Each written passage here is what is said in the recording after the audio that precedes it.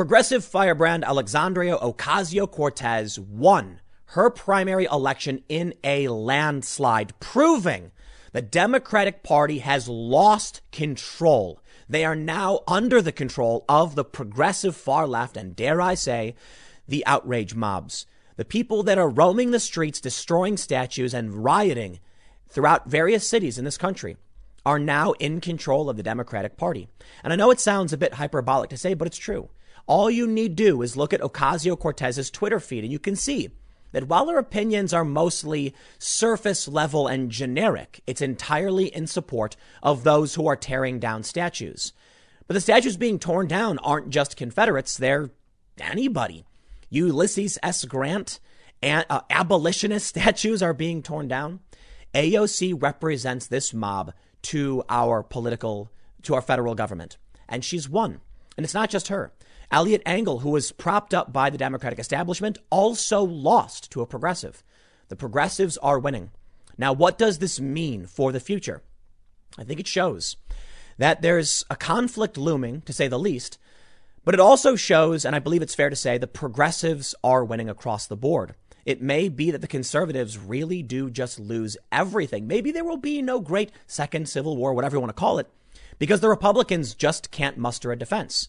They weren't able to stop AOC. Michelle Crusoe Cabrera, the centrist Democrat who was propped up by Wall Street Republicans and Democrat elites alike, could not stop AOC. This could show us that there is a massive progressive push in this country, and the reason why no one is standing up to these people tearing down statues and, yes, beating the crap out of a Democratic state senator in Wisconsin is because they like it. Maybe that's the real reason why it seems like no one is standing up. You know, right now, there's a video of me giving this rant about you needing to stand up to defend your job, to defend your culture, your constitution, and people won't do it. How about a scarier alternative? Nobody wants to do it because people like AOC, because she will win. Now, I don't think that's entirely fair. It's important to point out that New York 14 was a closed primary. At least that's my understanding, meaning Republicans couldn't actually vote in it. And we may see something much, much more different in November.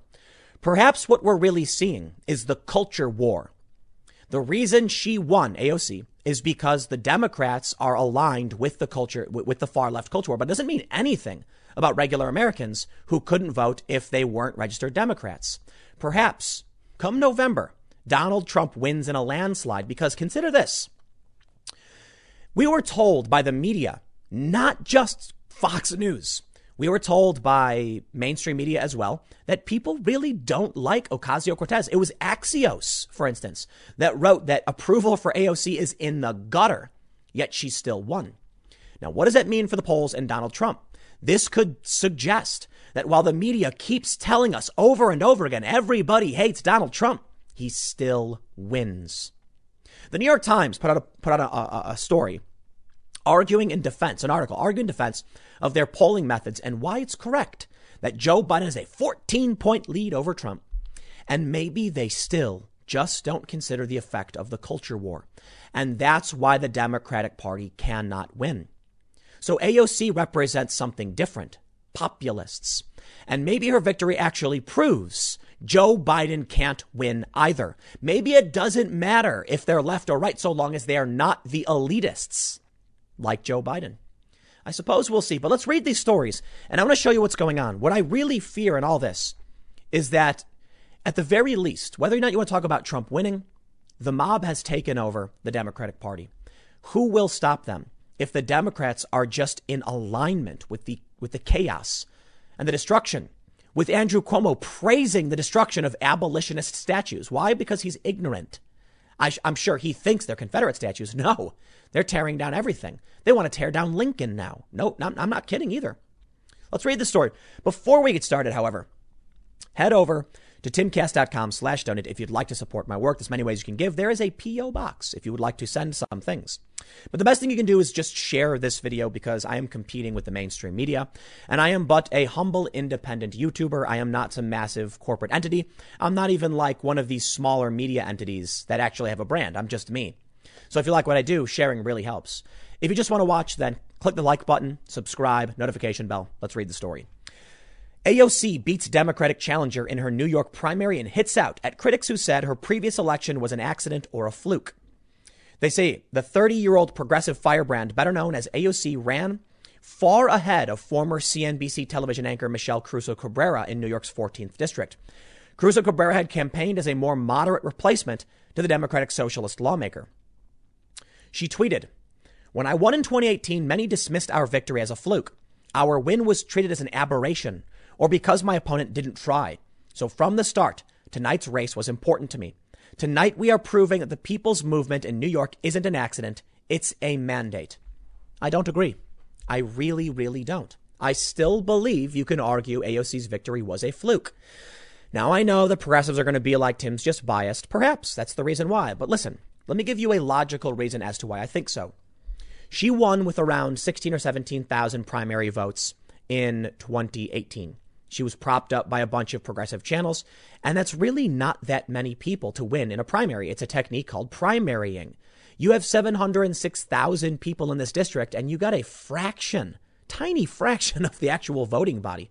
So not a whole lot of people. Today, she was able to, today as in historically today, but yesterday, she was able to muster 27,000, I believe it's 27,103 votes. 103, giving her 72.6% of the total votes. This is a district of 706,000 people. Take a look, 706,440. This is still extreme minority representation. She's now going to win with, I believe, like 150,000 or so votes in the general. That's how many people end up voting, just because they always vote Democrats, a D+29 district. Yes, I'm sorry. It was a fluke, and it's still a fluke. But it doesn't matter. That's the wrong argument.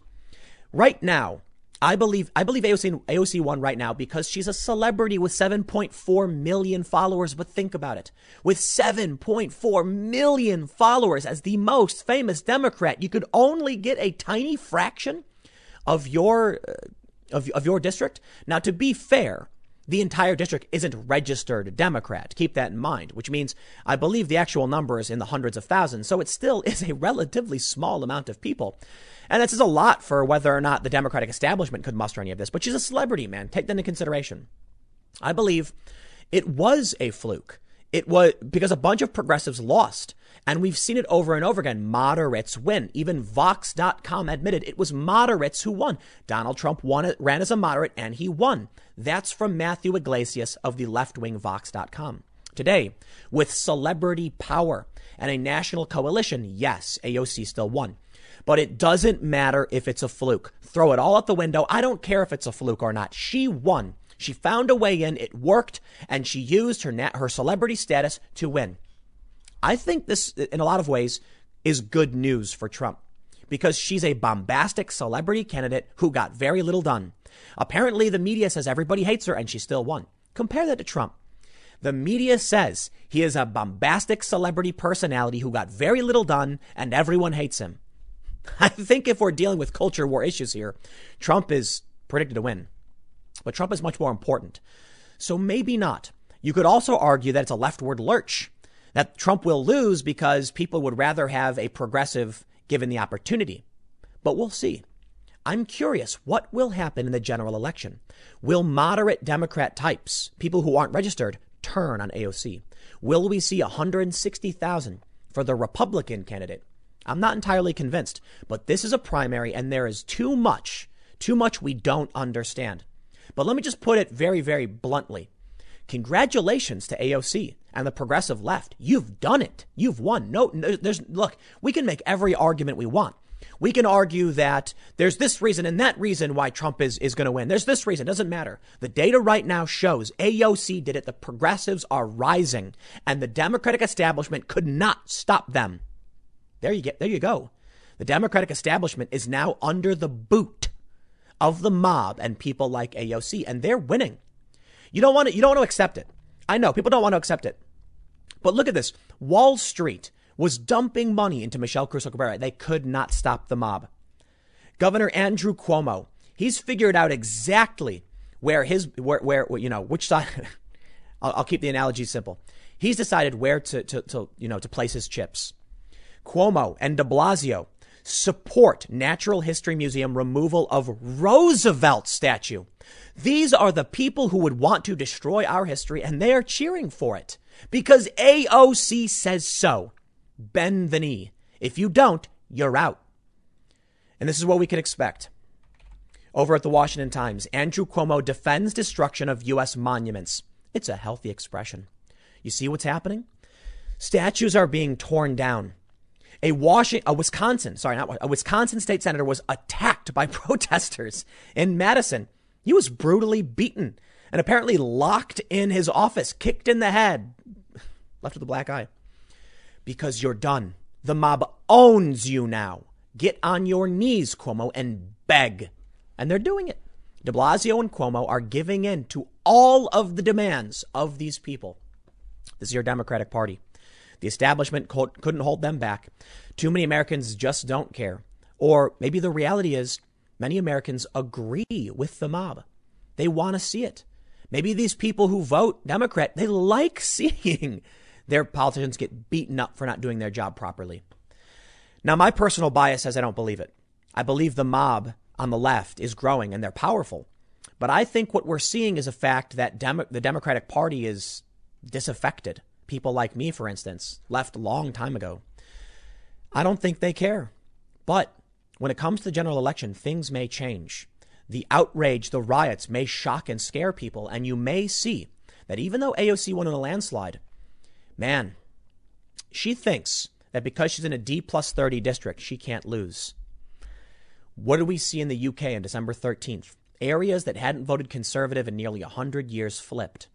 So you would be, I'll say this to the progressives, again, congratulations on winning. You've done it, right? There's no excuse. You can make all the excuses in the book. But I will tell you right now, if you think you've still secured it in these uncertain times, you would be mistaken. Do not let hubris bring you down. And that means, even though we're seeing these progressive victories, people like Elliot Engel being defeated by a progressive endorsed by AOC, this doesn't mean anything. The front runner in one of these districts was a guy named Ruben Diaz, who was he was polled to win. He did not win. Someone else did. But this guy's a cowboy hat wearing pro-Trump Democrat. What happens then if this guy can muster that much support? He loses a primary. Why? Because Democratic activists, the most active base of the Democratic Party, are the ones who vote in the primaries. What does that mean for everybody else who really liked the guy in the general election? Perhaps regular people aren't paying attention. Perhaps they just go and vote Democrat, or perhaps many of them really just like the progressive push. But maybe all of the Republicans who do live in these districts, even though they're in a serious minority, only around 20%, if they all came out and voted, they would win. That's the crazy thing. Believe it or not, while it may seem like shooting for the moon, extremely unlikely, a Republican could still beat Ocasio-Cortez. I really do think so. What you got to understand is a lot of these older voters are conservative, but they're not the activist base. Maybe when it comes time to vote, they don't know or care about the primaries. Maybe many of these people they're not activists. But let me point this out. If AOC was able to muster a strong activist outpouring to vote for her, what does that say about the Republican activists? What does that say about Republican activation? Is it possible because of the riots, Republicans now say, I am going out and voting? And if they all did, in AOC's district, she would lose, even though it's D+29. That would be incredible. Now, I find it absolutely fascinating that they just updated right now 27,460 votes. It's absolutely fascinating how little it takes. Let's talk about what this means for Trump and what this means for the future. Ilhan Omar tweeted, in 2016, when I ran against a 44-year incumbent, people told me saying Black Lives Matter was wrong messaging and I would lose. Today, not only did I win that race, but everyone is falling over today. Not only did I win that race, but everyone is falling over themselves to say Black Lives Matter. We speak to our values, not their messaging. That's right.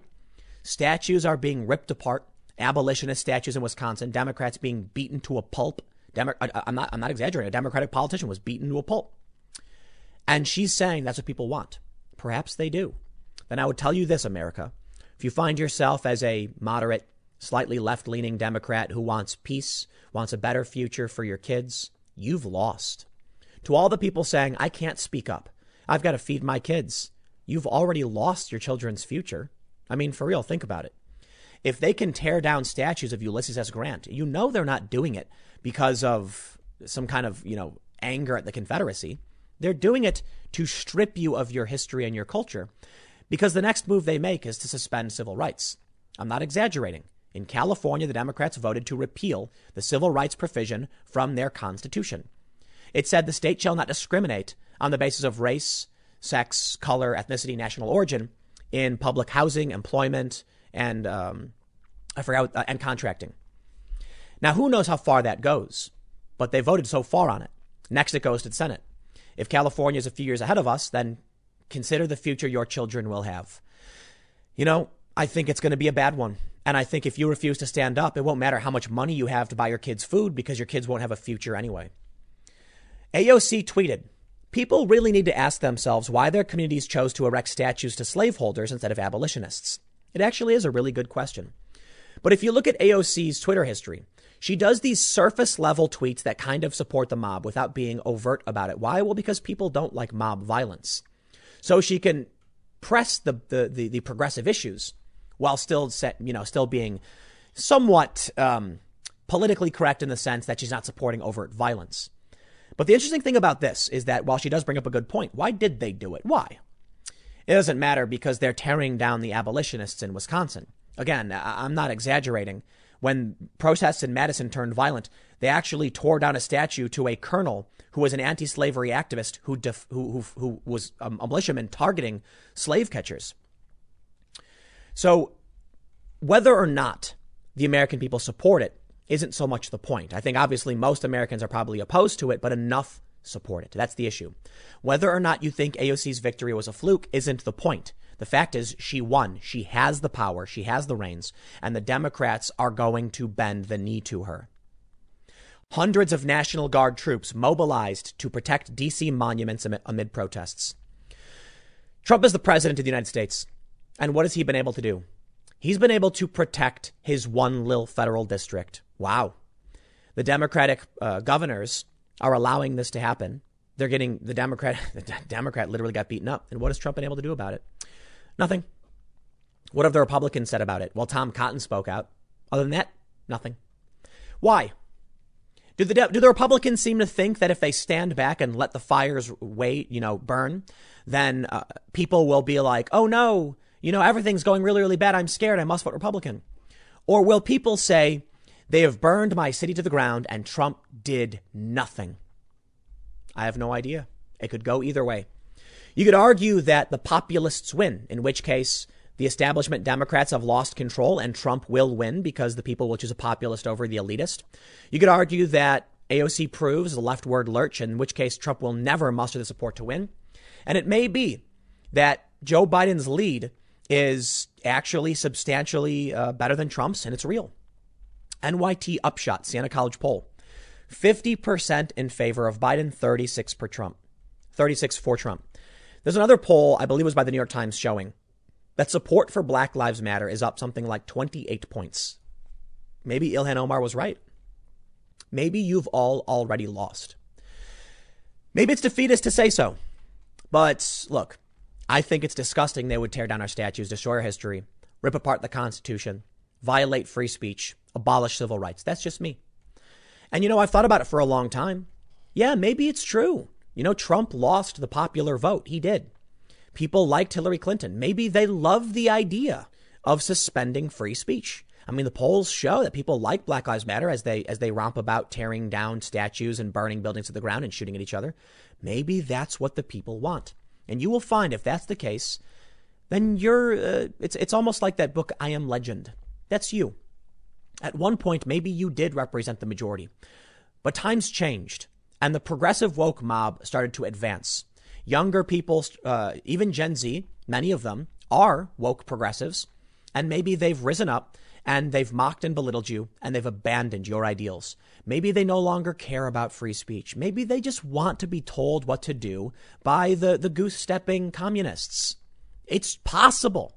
You have to accept that as a reality. I'm not saying you have to accept it in the sense that give up all hope. I'm saying maybe it's true. These people have already won. Donald Trump's 36 to 50%. Some people would say, you're wrong, Tim. The polls were wrong in 2016. And I'm seeing a lot of progressives say it. I kid you not, progressives tweeting, they told us the same thing and I don't buy it. But the New York Times talks about why their polls are accurate and why they were still accurate in 2016. They talk, and you got to consider, when the New York Times said Hillary Clinton had like an 87% chance to win, they weren't saying the polls favored her that much. They were saying that Trump was down 3 percentage points in their poll. 3 percentage points. That's what they're saying in this article. June 23rd, 2020. Donald Trump was trailing Hillary by 3 points, and thus they concluded that based on all these different districts, Trump would not be able to win. It was extremely unlikely. But with that margin of error, Trump was able to win. They didn't take into consideration certain areas, but they have since updated their polling, and they're now suggesting we've done better. And even though we got, our odds favored Hillary, Trump still won. It doesn't mean we were wrong. Consider this. If Trump was trailing by 3 points, and I believe that's exactly what they say, 3 points nationwide, and it's not just them. Check it out. They say other high quality polls also performed solidly. Most national polls, for instance, fared very well, including the final New York Times CBS News survey that had Hillary Clinton ahead by 3 points nationwide, less than a percentage point from her final popular vote margin. When we analyzed our data after the election, we assessed that we were right for the right reasons, like showing Mr. Trump with a wide lead among white working class voters, and that there were opportunities to refine our approach.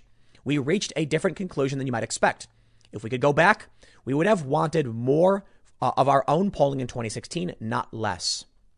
In 2018, we conducted a greater number of political surveys.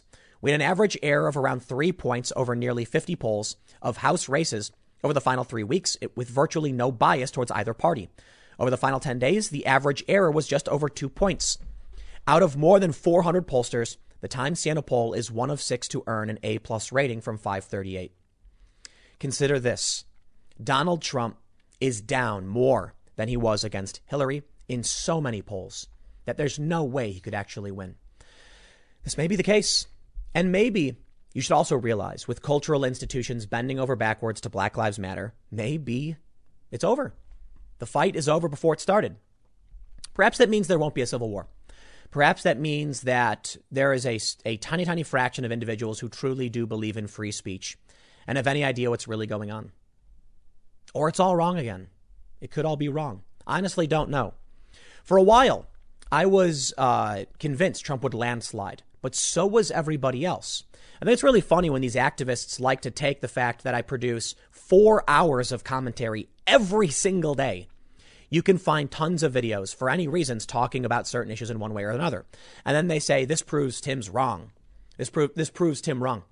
So I recently said I thought AOC was going to win. Yesterday, the day before, the month before, I said I really do think AOC is going to win this one. But the framing was that she could lose. So I put up a video saying AOC is poised to lose. She could lose. Here's why. And there were good reasons to suggest it. Wall Street was dumping in money. We saw trends that moderates were winning. Like I mentioned, Matthew Iglesias said moderates win. You take those videos without watching them, and then you drop them right next to AOC's victory, and sure, you can make your point. But the reality is there were good reasons to believe these things at the time. Times change, however. We're now looking at something drastically different. I'd be willing to bet that the Democrats may have learned from some of their mistakes. I'd be willing to bet that the progressive youth are growing up and becoming more progressive. I'd be willing to bet that Joe Biden's hiding and being non-threatening is a huge advantage because people don't like Trump. I'd be willing to bet that support for Black Lives Matter really is up across the board. We can make every excuse that we want. We can say things like people are scared to speak up because they'll be canceled. Perhaps. We can say things like people are scared to tell the pollsters who they'll really vote for. I don't believe it, man. At this point, I think, I thought Trump was going to landslide because of the riots, because of the fear, but not so much. I'm not convinced. I think AOC's victory shows that the active members of the Democratic Party are clear in what they want. They want the lunacy. Whatever it is, the statues being torn down, they love it. regular people aren't getting active and aren't doing anything, so be it. And I don't think there's going to be enough Republicans to stand up to make a difference. That being said, I'm not saying to be defeatist. If you are a Democrat, if you're AOC, like I mentioned, congratulations, you've done it, you've won.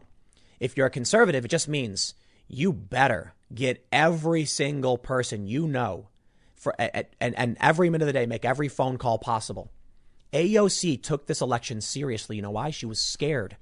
I was right when I mentioned that yesterday. She looks worried. Even everybody's pointing this out, that she did not take this for granted, that she was desperately trying to make sure she crushed this primary, and she did.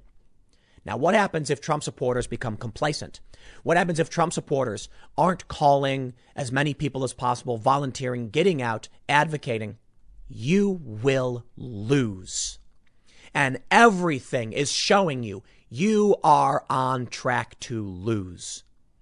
Now, of course, I've been wrong about a lot.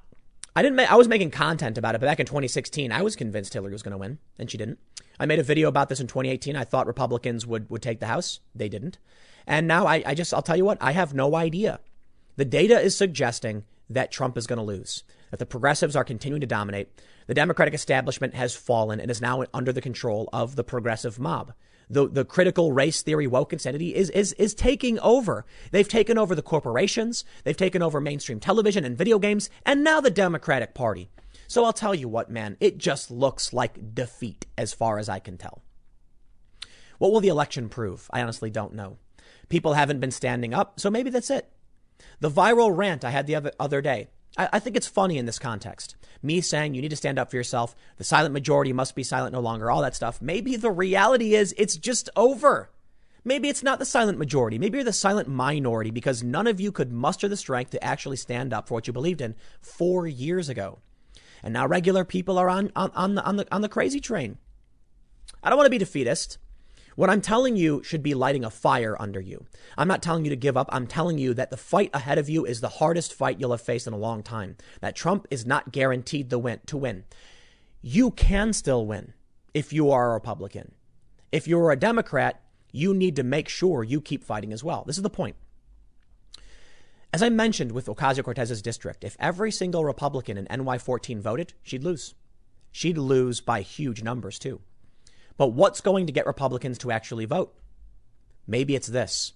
Maybe it's being told that you are being crushed will finally get people to realize they have no choice, but you have to get out and vote.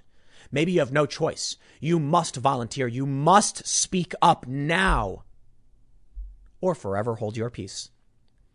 Maybe there are people who really do believe that there was a time when America was great and that we can return to those times. I think it was a time when, although there were really bad things in this country, we were making progress, that reform was happening, that was improving things. And now we're at a point where a violent mob is roaming through the streets, just destroying things and attacking politicians. So I seem to think now is not a great time, and we are not headed in the right direction, and we will not be headed for something great. Now is the time, I think, to warn people that you are on track to lose. I'm not talking about Trump. I'm talking about our civil liberties. Like in California, I'm talking about our constitutional rights. That's what scares me. I don't know what Biden will do if he gets elected, but I do know the left will be emboldened because they control the Democratic Party. This was the last great stand. This was the second most important election. Michelle Crusoe Cabrera, the establishment Democratic candidate, the centrist, couldn't win. There was not enough people to stand up next to her and say, we'll defend this. We'll defend the idea of a regular American, of progress, of being moderate. Nope, AOC crushed it. She won. Michelle Crusoe Cabrera couldn't even muster as many votes as Joe Crowley got in 2018. What does that say? The tides are changing. AOC is winning. And if you don't stand up for what you believe in, your ideas will be gone with it. Trump can't stop these statues from being torn down. Neither can the Democrats in Madison. So what comes next? I think it's obvious. We have this viral video of a Venezuelan woman saying they're changing names of streets. They're tearing down statues. They're banning movies. It's exactly what happened in Venezuela. So maybe we're already there. You better start getting active now. You better start making phone calls, volunteering, preaching, whatever it is you want to do, defending what you believe in, whatever it may be. Now, of course, this mostly is aimed at the Republicans who are on track to lose, for sure. But for me, it's not about Republican or Democrat. I've never been a big fan of Trump. For me, it's about civil rights and civil liberties and who would stand up for them. I guess we will see what happens as time goes on. As I always say, November is coming. The election is soon, nearly just about 4 months away. Stick around. The next segment will be up at youtube.com/timcastnews at 6 p.m. And I will see you all then. You know, I take one day off because my throat's kind of messed up and the whole world ignites. We got so much news. The Bubba Smollett fake news hoax. Did you see this one? The NASCAR driver apparently was a pull cord for a garage, but the dude thought it was a noose, went nuts. Ocasio-Cortez won in a landslide, even though she only got 27,000 votes in a district of 705,000, which is kind of insane. And riots have continued to spread. We saw rioting in Madison, Wisconsin, I guess. Rioting taking place in D.C. now multiple nights in a row. Protesters tried to tear down a statue of Andrew Jackson in front of the White House. And let me just tell you, baby, man, it sure does feel like we are inches away from Civil War 2.0. And that's what I want to talk to you all about today. Just some speculative conversation, but I want to show you what's happening in D.C. and explain where I think this may go.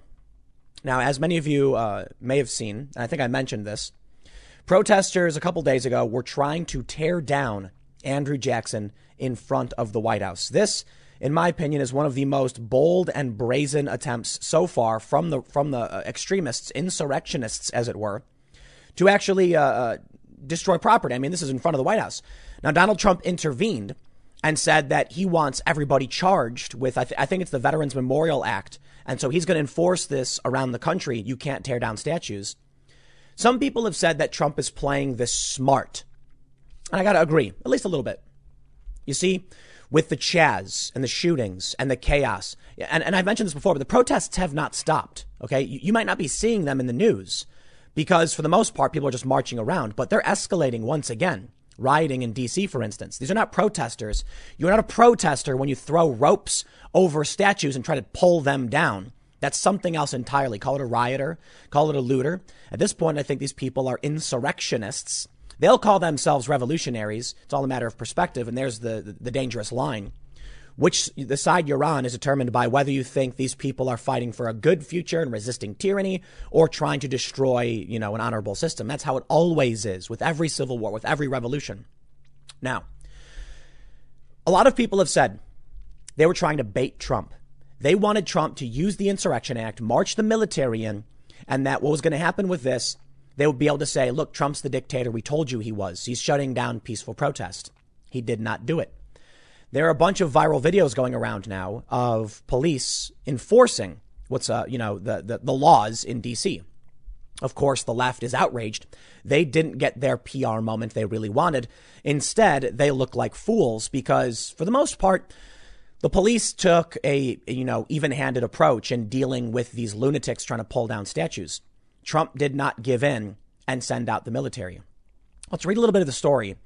Give you some context on what's going on in D.C. And then I want to talk to you about a message someone sent me, which made a really, really good point about a likely probability for civil war and how it will happen. And I got to say, it sounds plausible. That's what's really scary. So I'll just preface it with this. There have been a lot of people who have discussed the possibility of civil war. There have been a lot of people who have said that you're crazy. Some people have said to me that I've gone to the black pill or whatever, and that's ridiculous. What I really don't like about the whole pill conversation is that it ignores reality. Not entirely, but it's subjective viewpoints, and that's ridiculous. People keep saying Tim's the slowest red pill ever. Listen, when we were talking about Gamergate stuff, you realize that this social justice push was happening in very few industries. And over the years, it spread to gaming, to movies, and so on and so forth. It eventually hit journalism. It probably started in journalism, to be honest. But then once started to spread, it started to impact more and more people. My view is not, so you have these people who live in their bubble and read their sources and have confirmation bias. To them, the red pill was obvious and it's been in front of them the whole time. But they don't pay attention to, carpentry or plumbing or other jobs or the NFL. So they say, you should think what I think because of what I see in the world. What I'm seeing and what I'm talking about is specifically a grander view, a step back to look at everything.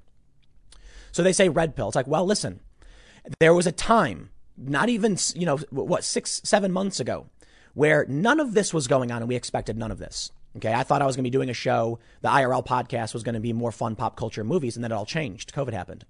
There's no all of a sudden now you realize, now you've taken the black pill. There's quite literally statues of our founding fathers being torn down. Ulysses S. Grant, Francis Scott Key, a Norwegian anti-slavery activist torn down. Insurrectionist riders, what you want to call it, trying to tear down Andrew Jackson in front of the White House. Autonomous zone attempts being set up in multiple places, people being shot and killed, cops being ambushed. So you want to talk about what it means to have taken the pill? No, I'm sorry. I'm paying attention to the news as I've always done. They say Tim is the slowest red pill ever. No, it's because I'm not on your side. That's it. I've never been in anyone's tribe. I'm telling you what, aside from, I guess, America, right? Freedom, the Constitution. So now I'm watching all of these things happen. Okay, there's no all of a sudden I'm now of the perspective, the unique perspective just to me that I've taken, this I've opened my eyes to how dangerous and how bad everything is. No, let me tell you something. It was Bill Maher on his real time HBO mainstream show saying our rhetoric and jokes could lead to a civil war, and me going, whoa, Bill Maher, what's happening? Is Bill Maher black-pilled? Is my response to him saying we have a lot of high profile? I'm sorry, man. If that's what you think, then you're being naive. I'm sorry. That's just the way it is. They are in front of the White House. They tried tearing down the barricades last time. Trump is defending it. And they're being defended. They're being defended by the mainstream left. Okay. So let me show you something. I want to read you a little bit of this story, just a little bit, just to give you some perspective. Chaos ensues as protests continued overnight near D.C.'s autonomous zone. D.C.'s autonomous zone. Donald Trump said there would never be one. Oh, I'm sorry. Perhaps ABC7 didn't get the memo because Twitter censored Donald Trump's tweet saying he would not allow it to be set up. Welcome to the brave new world. You want to talk about black pills or whatever? Twitter is actively censoring the president when he says he will enforce the law. There is a legal way to do things. Not anymore. Andrew Cuomo, governor of New York, said tearing down the statues was a good thing, right? He praised it. I kid you not. We've got morality policing. And I've explained this over and over again. In New York City, the DA said they're not going to prosecute Black Lives Matter activists. Fort Worth released people on rioting charges. But don't you dare, vandalize a Black Lives Matter mural. I heard this. I got to fact check it. But I heard a couple guys got arrested for doing so. You've got in Washington, D.C. and many other states, they paint a political message on public property. Black Lives Matter. OK, you want to speak? I'm fine. But the government is now favoring one political faction. It is happening in front of you. And dare I say, I watched Ocasio-Cortez win the other day. And I don't know what to take from it. But I think there's a bunch of ways to look at the results. I guess it says to me that the government has begun morality policing. The government is now favoring one political faction. And the people of New York 14 could not care less. Absolutely could not care less. 705,000 people. And the total votes count, I think, is around like 38,000 or 39,000 votes. AOC got 27,000. She wins. She gets to go represent the district to the federal government, for the federal government. And it was just 27,000 votes, a microscopic fraction, a relatively small fraction. But where were any of these people to actually get up and go and vote? Maybe I'm wrong. Maybe because this is the primary, maybe in the general election. But it says to me, you can look at it a couple ways. The progressives are fervent and on the rise, and no one will stand in their way, in which case Donald Trump will lose in November. Or the culture war is the dominant force. And as much as the media tried claiming everyone hated AOC, they were wrong. And the same is true for Donald Trump. Let me read this for you. And then I want to talk to you about why I have a very pessimistic view. And I want to talk to you about somebody. I mentioned this. Somebody sent me an email saying that the Electoral College versus popular vote is going to be the catalyst for what sparks the Civil War. And it was a really, really good point. And it's kind of scary because it's the most plausible explanation for what would start a civil war, in my opinion. But first, just a quick overview. They say protesters and police continued facing off on Tuesday night into the early hours of Wednesday morning in D.C.'s Black House Autonomous Zone near Black Lives Matter Plaza and the White House. I'm sorry, man. You know what? I think you lost. I do. I think it's the fight's already over. Did you see this? There is a Black House Autonomous Zone. It is Black Lives Matter Plaza. End of story. There was no vote. It was a snap decision. It took only a couple of days. And now the media is straight up saying, this is it. This is your world. This is what's happening. And there it is. Did anybody stand up to stop it? Nope. So I think it's already happened. And I don't see how with the cultural institutions now this flipped in terms of the culture war. Maybe this is this is how the Civil War gets averted. Maybe it'll be more like a separatist movement or something where you get a tiny faction of people saying, no, the Constitution must stand. And then most people hate it. They don't care. Did anybody get up in Ocasio-Cortez's district to vote against her? Very few. I think, I'm not sure how many votes Michelle Crusoe Cabrera got. I think it was like maybe 7,000 or so. So there are some people who say we want normalcy back. So maybe Trump will win. I don't know. But at a national level, Trump already lost the popular vote in 2016. Some of the analysis that I've seen from the New York Times, for instance, says that Trump will lose the popular vote by a larger margin, but he still may win the Electoral College for obvious reasons. But you've already heard the left say that, was it 18% or 11% of the country's population determines the Senate and the presidency. So they're already viewing this as unfair and broken and cheating.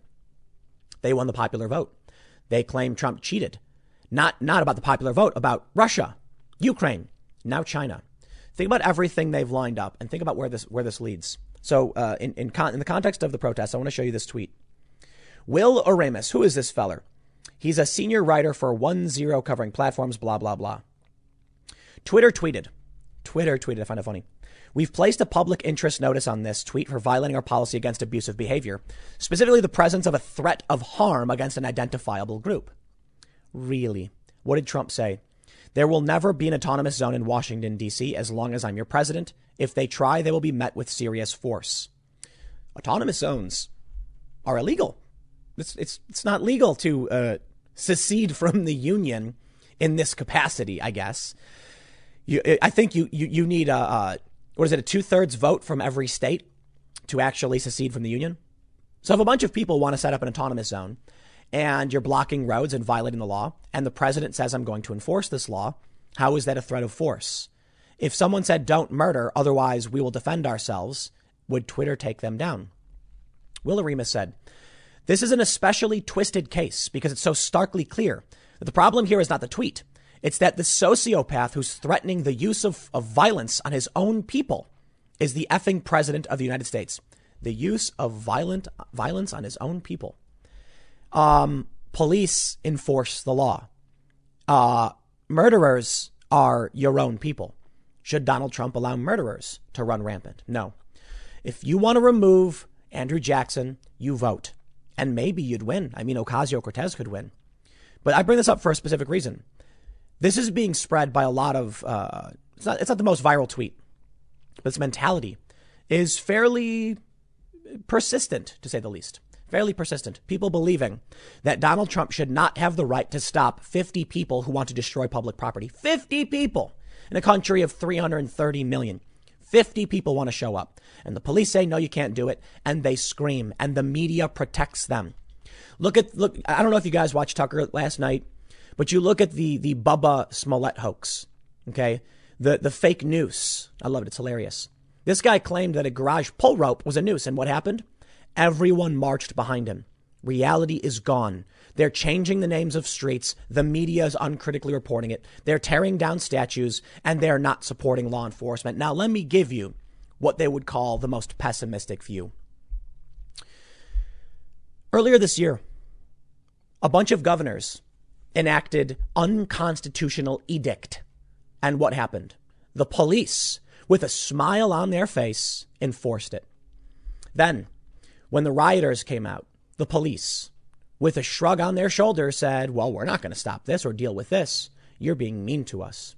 I don't mean every cop in the country, but I mean enough of these blue city, blue state police officers were absolutely willing to allow the looting and destruction. They were absolutely willing to show up. There was one woman who was selling items on Facebook Live at night, and the cops shut her down. They will arrest you for going to a gym, and the police have no problem doing it. Surprise, surprise, the Constitution is gone. So I don't know. Look, you might say I'm being pessimistic, but I'm sorry, man. When we see statues being torn down across the country, and what did we get? One politician speaking out against it. No, I'm sorry. There was a Democrat. I forgot his name.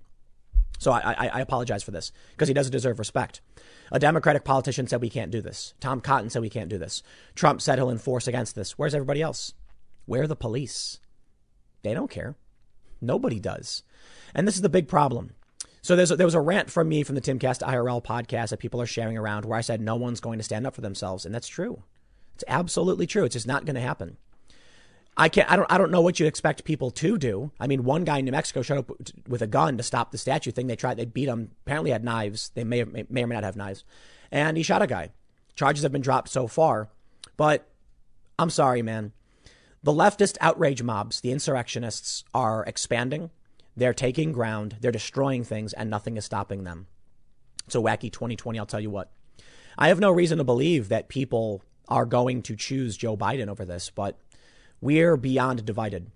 Now let's talk about the prospect of a civil war, and let's talk about what the most plausible, or at least a plausible outcome that kind of scared me when someone brought it up. First, as I've pointed out before, to all the people who are saying things like, you know, after my rant about standing up for yourself and quitting your job, I get the same criticism. I have a family, Tim. You don't understand how lucky you are. You can take that risk. Shut up. I'm tired of hearing it. I just don't care anymore. Okay, fine. You got a family. I get it. I don't. I get it. I really do. Let me ask you about what world you want to leave for your children, where they're bending the knee based on their race, where all of their history has been purged and destroyed. Nah, sorry. You'd rather have that future. You're not providing a future for your kids by falling in line and bending the knee to these dogmatic fanatics. You're ensuring the destruction of your children and their world. So please spare me when you're like, but what about my family? Yeah, what about your family now, dude? If you won't speak up, I'm not asking for much. I'm asking you just voice your opinion. Are you really that scared you'll get fired for voicing your opinion? Then it's worse than you realize. I'm not. That's it. I'm saying, why don't you go out with a sign and say no? Why don't you tell your boss, hey, man, this makes me uncomfortable. I don't want you to do it. Okay, fine. Then you don't deserve to have, if you're going to give up your freedom or refuse to stand for it. And I look back to the founding fathers, give me liberty or give me death. Live free or die, they say in New Hampshire. Yeah, a lot of people sure don't believe that anymore. How many of the founding fathers had children and said, I am going to stand up and defend my new nation against the British Empire? They had kids. You ever see the movie The Patriot? I know it's not real, but come on.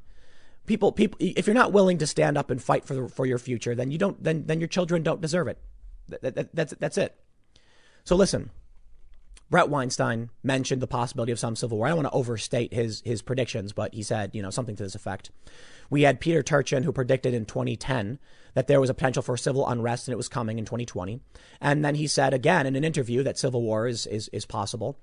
And I cite these all the time, so forgive me if you haven't heard it, but people need to hear this.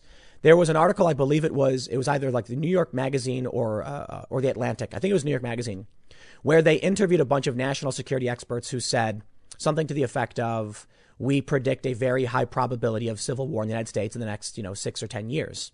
This was 3 or 4 years ago. I have been talking with people about what I expected to happen. And guess what? I hate to say it. I'll preface this by saying I don't make extremely hard predictions, but I predicted the gist of what's happening. And it's easy to say, look, I'm not saying like I can read the future from my crystal ball. I said, man, if this violence keeps getting worse, what do you think's going to happen? You're going to see this, that, and this. And then those things happened. Brett Weinstein predicted this on the Joe Rogan podcast. They mentioned it. And he's like, yep. And here's what I think may occur next, unless there's some kind of leadership.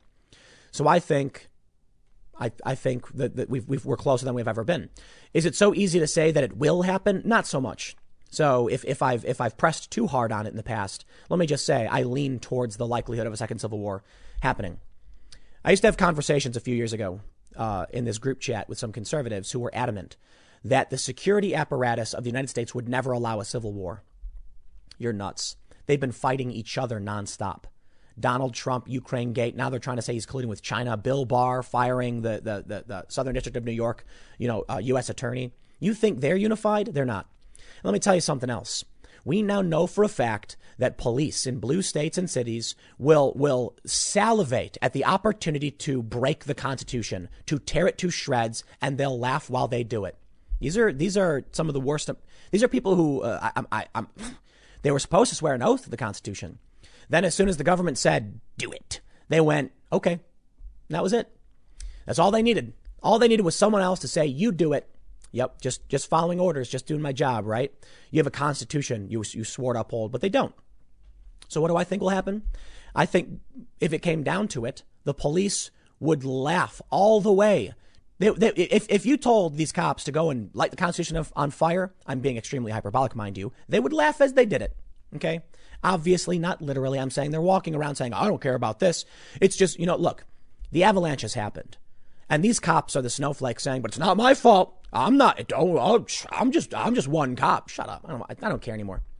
So I'm sorry I buried it for this long because there's so much to say, but someone messaged this to me. They said, what would happen if Donald Trump wins the Electoral College and loses the popular vote? But then one of these blue states decides that their electoral votes should go to the popular vote winner, not based on the Electoral College of their state. And they argue they have a right to do it. The Supreme Court, my understanding is, hasn't yet ruled on faithless electors, but this wouldn't even be a faithless elector. This would be the state straight up saying, even though this state voted for Donald Trump, Michigan, for example, Governor Whitmer, 16 electoral votes. They have said over and over again that, Moody's Analytics said Donald Trump will win unless they have maximum voter turnout. All of a sudden they do mail-in voting, making it a lot easier to vote for a lot of people to increase voter turnout. That's been my prediction. It hasn't necessarily come true, especially in CA 25. But then, so here's a possibility. One of these states just simply says, Joe Biden won the popular vote by too large a margin, and it would be unfair to give our electoral votes to the winner of the Electoral College. We're going to give it to the popular vote winner instead. And that is, interestingly, them saying we are honoring the Electoral College. So put it this way. Donald Trump needs but a few, he wins by but a few electoral votes. Then Governor Whitmer comes out and says, well, Michigan should be red, but our Electoral College votes should go to the Democratic, to Joe Biden because he won the popular vote, thus giving Joe Biden the swing. Donald Trump then says, you can't do that. The Republicans say you can't do that. And the Democrats say, yes, we can. The states choose who they vote for.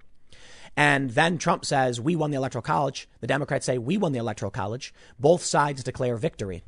And then what happens? No idea. Counting heads. Who will be loyal to who? Well, the generals already came out and went after Trump. So it's very likely that Trump would just be removed, in my opinion. So this is a very, very far-fetched, in my opinion. But the general idea that one of these Democratic governors would give their swing state to the opposing side, maybe even Trump, I think is possible. Absolutely. The most likely, in my opinion, would be them giving it to Joe Biden, saying he won the popular vote and we're not playing this game. We can choose where our electoral votes go to.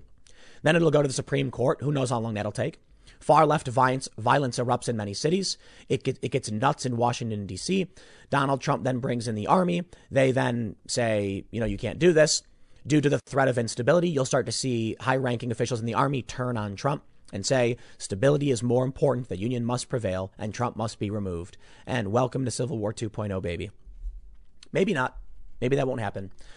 Maybe after the election, Trump wins and everything goes back to normal. Maybe after the election, Joe Biden wins and everything goes back to normal. I just really doubt it.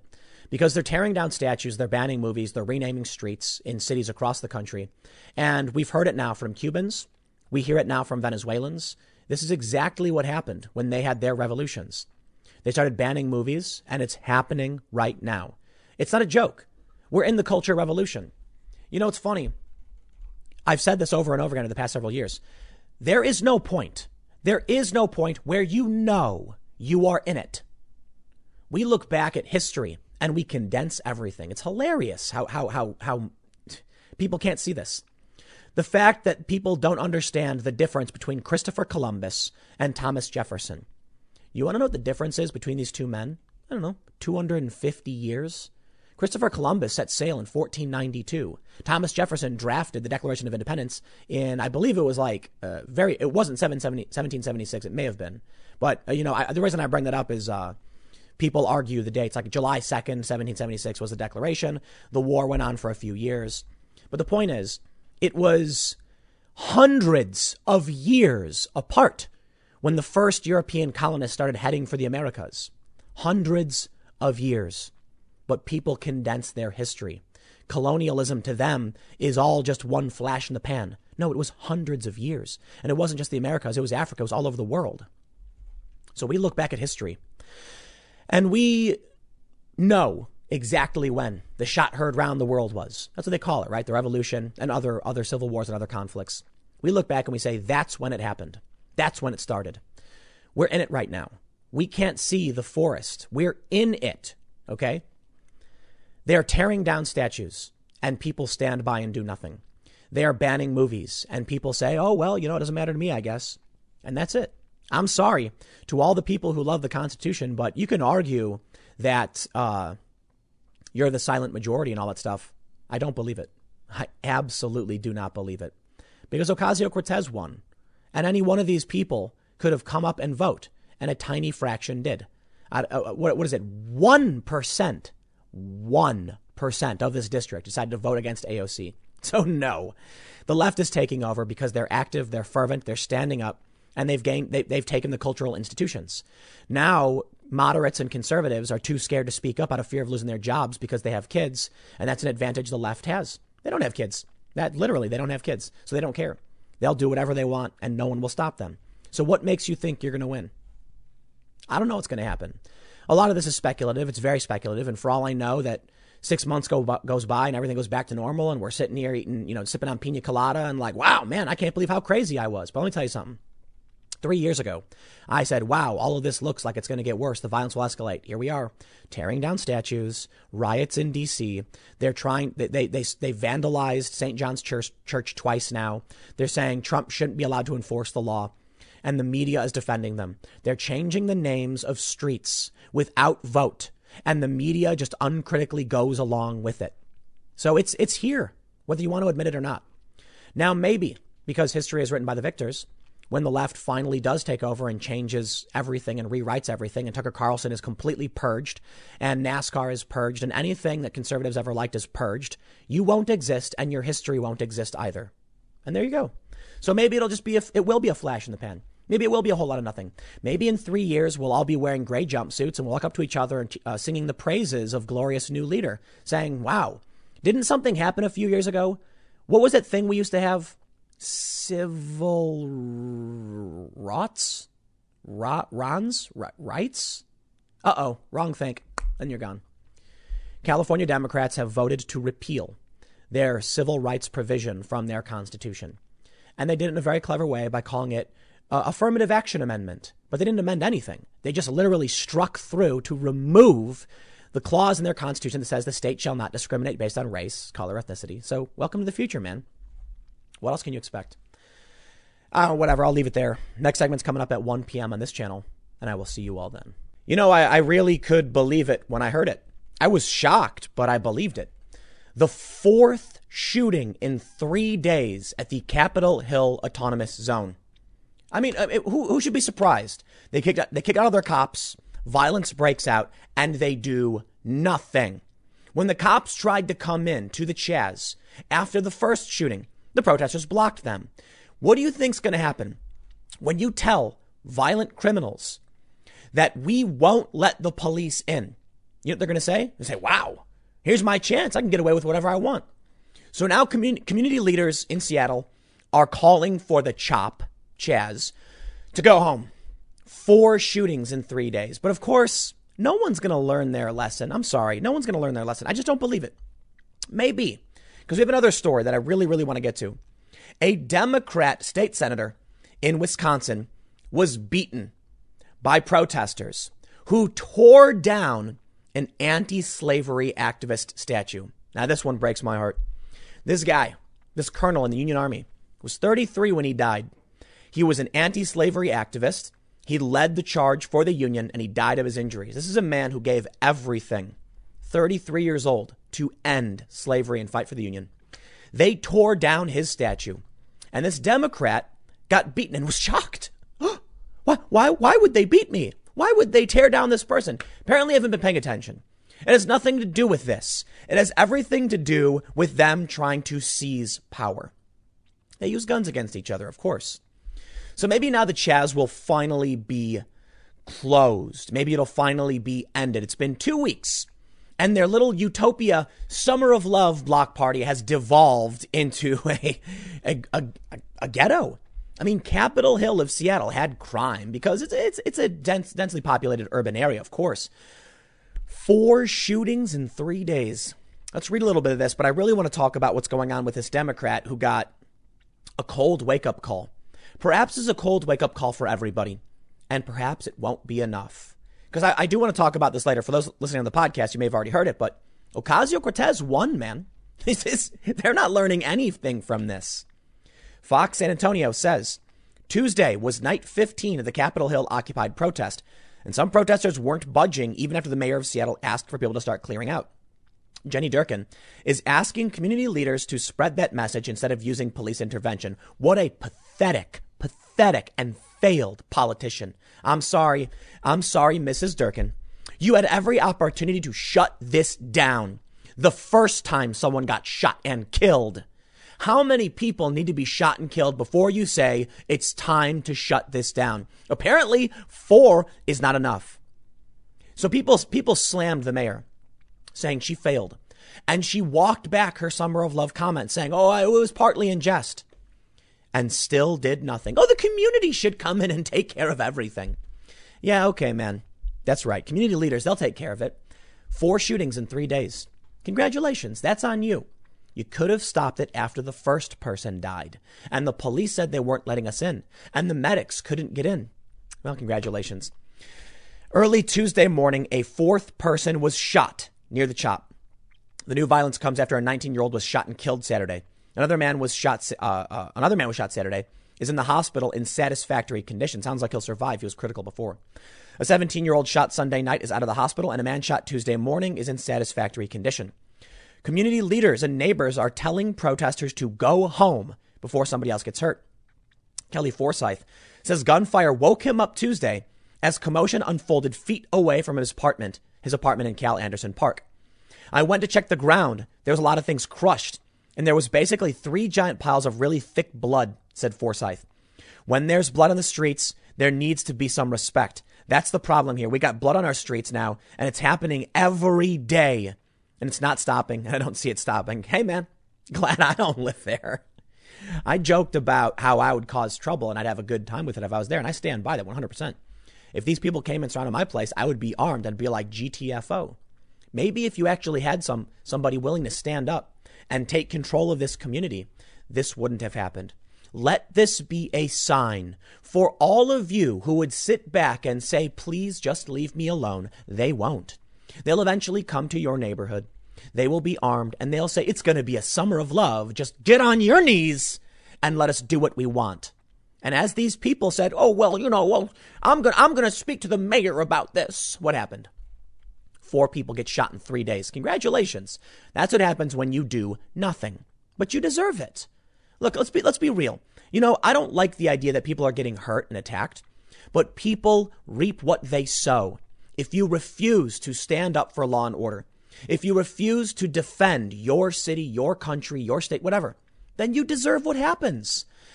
I wouldn't go so far as some when they say silence is consent. That to me seems very stupid. Silence is consent. You're not agreeing to it just because you're a coward, but being a coward means you're abstaining and refusing to take responsibility. In fact, there are many people who go online and complain about this, and that's the extent to which they do something. And you can point that finger at me as well, but hey, man, I stood up for myself when I worked for a big company and I walked away. So to all the people who would just zip their mouth shut and say, but they'll leave me alone if I just shut up. No, they won't. When have they ever done that? That's never. You're buying a lottery ticket and you're hoping that this lottery ticket is a pass for them to walk past your house when they go on their rampage. That's what you're saying. Maybe I'll win the lottery and I'll be that one person who gets to be left alone as they surround my apartments and then go around shooting people, 4 people in 3 nights. Will you take responsibility? Will you get the locals in your neighborhood to stand up and say no to this? If the people who lived in this area, I believe they said it was like 500, all came out and blocked the roads and say, get out of our neighborhood, could it have happened? Perhaps. Now, perhaps most of the people who lived there weren't in alignment. Maybe many of them liked what was going on. Yeah, it's unfortunate. A lot of stupid people. And now this is what you get. Congratulations to the property owners. Your buildings are now worthless because crime has skyrocketed, but maybe that's the point. Now someone can come and snatch up that cheap property as you panic and try and flee. And then in a year or two, if things calm down, that property value is going to skyrocket. That's how they turn a profit, right? Well, apparently the wake-up call here won't be enough. They're now just calling on the protesters, please go home. Just please. I think 4 people getting shot is enough. Not enough, apparently, to actually defend your neighborhood, to call for the police, to demand action. The mayor calling on community leaders to spread a message that we don't need police intervention. Okay, dude. Yeah. Well, here's what you get. Over in Wisconsin, crowds tear down statues outside Wisconsin Capitol, including one of an anti-slavery activist, and attack a state senator. A state senator, a Democrat, who was shocked. He couldn't believe they attacked him. They don't get it, man. They really, really don't. When these revolutionaries take over, they're going to purge the Democrats first. You know why? They need full compliance. They need the party to bend for them. The Republicans can be the political opposition. They'll wipe out and they'll erase the culture. That's what's happening. They're tearing down statues. But the Democrats are the ones standing in their way. Do you understand this? They're not right now running races against Republicans. Let me make this very clear for you, Democrats. Alexandria Ocasio-Cortez won yesterday. She defeated Michelle Crusoe Cabrera, the establishment-backed Democratic candidate, who got crushed. Then you had Eliot Engel, who also lost, and the progressives are cheering as they go to war with Democrats, not Republicans. They are seizing Democratic areas. They are taking the easy ground first. So that's who they must purge, and that's who must bend the knee. It's you, Democrats. The progressives want you in compliance, and there are holdouts in the Democratic Party fighting back. They must crush you. So why did they attack a Democratic state senator? Exactly that reason. They say crowds outside the Wisconsin state capitol tore down 2 statues, attacked a state senator, threw a Molotov cocktail into a government building, and unsuccessfully tried to break into the Capitol building amid protests following the arrest of a black man who shouted at restaurant customers through a megaphone while carrying a baseball bat. I actually watched the video. I think the dude's kind of funny. And I don't know how you deal with it. The guy was just megaphoning in the restaurant. It seemed really dumb, but he was wielding a baseball bat. And he was reminding everybody, I got a baseball bat. We know what that means. He is threatening them. They call the police. The police come in. Riots. Congratulations, Democrats. Good job. As you call to disband the police. Police officers inside the Capitol used pepper spray against protesters who were trying to gain entry into the historic center of state government, successfully repelling them, Madison police said. Governor Tony Evers on Wednesday said that he was prepared to activate the National Guard to protect state properties in the wake of the violence. What happened in Madison last night presented a stark contrast from the peaceful protests we have seen across our state in recent weeks, including significant damage to state property. Oh, shut up. These people, you are so pathetic. It's absolutely pathetic. The peaceful protesters who are voicing their... Shut up, man. They have been rampaging around major cities across this country, burning things to the ground and tearing down statues. And you would dare say, now is when things are finally getting bad. Yeah, okay, dude. You know what, man? Y'all have had every opportunity to defend the Constitution and the rule of law. This is the funniest thing to me.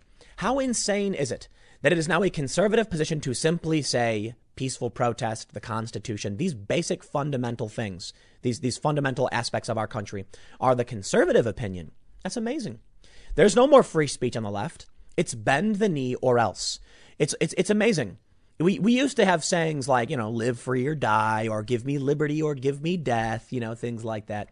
And now the left is dominated by bend the knee or else. And so many normies are just sitting there saying, well, as long as I keep my mouth shut, as they show up to your state capitol, burn things down. They don't get it. They don't get it, do they? They'll never stop coming. There's no point, never, ever, that they'll eventually let you live peacefully. No, that's what we have now. You say you don't get it, right? We did for a long time have that peace, that you had your rights, live and let live. Now the violent mob is going around destroying statues of anti-slavery activists and Union soldiers. You thought they would stop with the Confederates. Do you think they'll stop with statues of Union soldiers? How long until they start going after historic buildings? Well, this building was built in the 1700s during the era of slavery. It must be torn down and built anew from the ashes. That's what's going to happen. And that includes Democrats, too. The violence in Madison on Tuesday started after Madison police arrested a protester who came into a restaurant across the street from the Capitol building with talking through a megaphone with a bat on his shoulder. Another video released by police, as many of five officers can be seen taking the man to the sidewalk and carrying him to a police squad car. Police said a group of 200 to 300 people gathered and entered a private condominium building where they surrounded a towing vehicle, forcing the driver to abandon it. The crowd broke windows in multiple buildings, threw a Molotov cocktail into the city-county building, and brought down the statues on the grounds of the Capitol. And there it is, my friends. It has begun. A private condominium. They will come to your home. I know. The cowards will drop to their knees and say, maybe my condo. They burn down low-income housing. You think they're not going to burn down your building? Perhaps it's time you allow the police to do their jobs. I'm not talking about turning a blind eye to police brutality. Absolutely not. The police must be reformed and held accountable when they do things wrong. But the police also must be supported to stop this. But perhaps, dare I say, maybe there is no comfortable solution. Because the more police actually try and stop the protesters like they did, the more violent, psychotic mobs will emerge and then go on a rampage. Perhaps then the National Guard must be activated. And that is a horrifying prospect. We've come to this point. Ladies and gentlemen, I don't think there is a real solution. They say this is the pessimistic view, perhaps, but you're not going to change these people's mind. They're indoctrinated and brainwashed. They're zealous fanatics. They tore down the statue of an anti-slavery activist. That is fanaticism. They have no rhyme or reason to what they're doing. And these Democrats stood back saying, well, look, they're speaking something powerful. What did Cuomo say? They're making a good point about maybe getting rid of these old bad people, blah, blah, blah, blah. They're tearing down Union soldiers, dude. There's no rhyme or reason. It is mindless fanatics. It is a zombie horde. Okay? These people need to be told you cannot break the law. Now, Trump has said that he wants, the Veterans Memorial Act, I believe, to go against these people so that they can actually be prosecuted, facing up to 10 years in prison, I believe. One of the statues toppled, decapitated and dragged into a lake a half mile away was Civil War Colonel Hans Christian Hegg.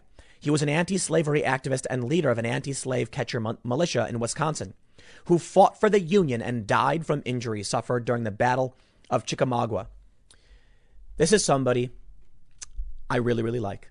A man who stood for his convictions to end slavery, upholding legitimate civil rights and equality for all peoples, and he died for it. Talk about conviction. Now that is someone that we should have a statue of. He represents everything right at a time when people around the world were saying it was stupid and it was wrong that we would fight a civil war over this. There's still slavery today. When half the country was adamant that they were right, that they could uphold slavery, this man was not one of these holdouts who begrudgingly said the Union must stand. He is not like Thomas Jefferson in that, well, slavery was wrong, but it's defensible because it's the time that, it's the way that things were. No, I don't think at any point slavery was ever defensible, nor is it today in any of these countries. I can respect the positive things that we respect Thomas Jefferson and Washington in spite of the bad things they do.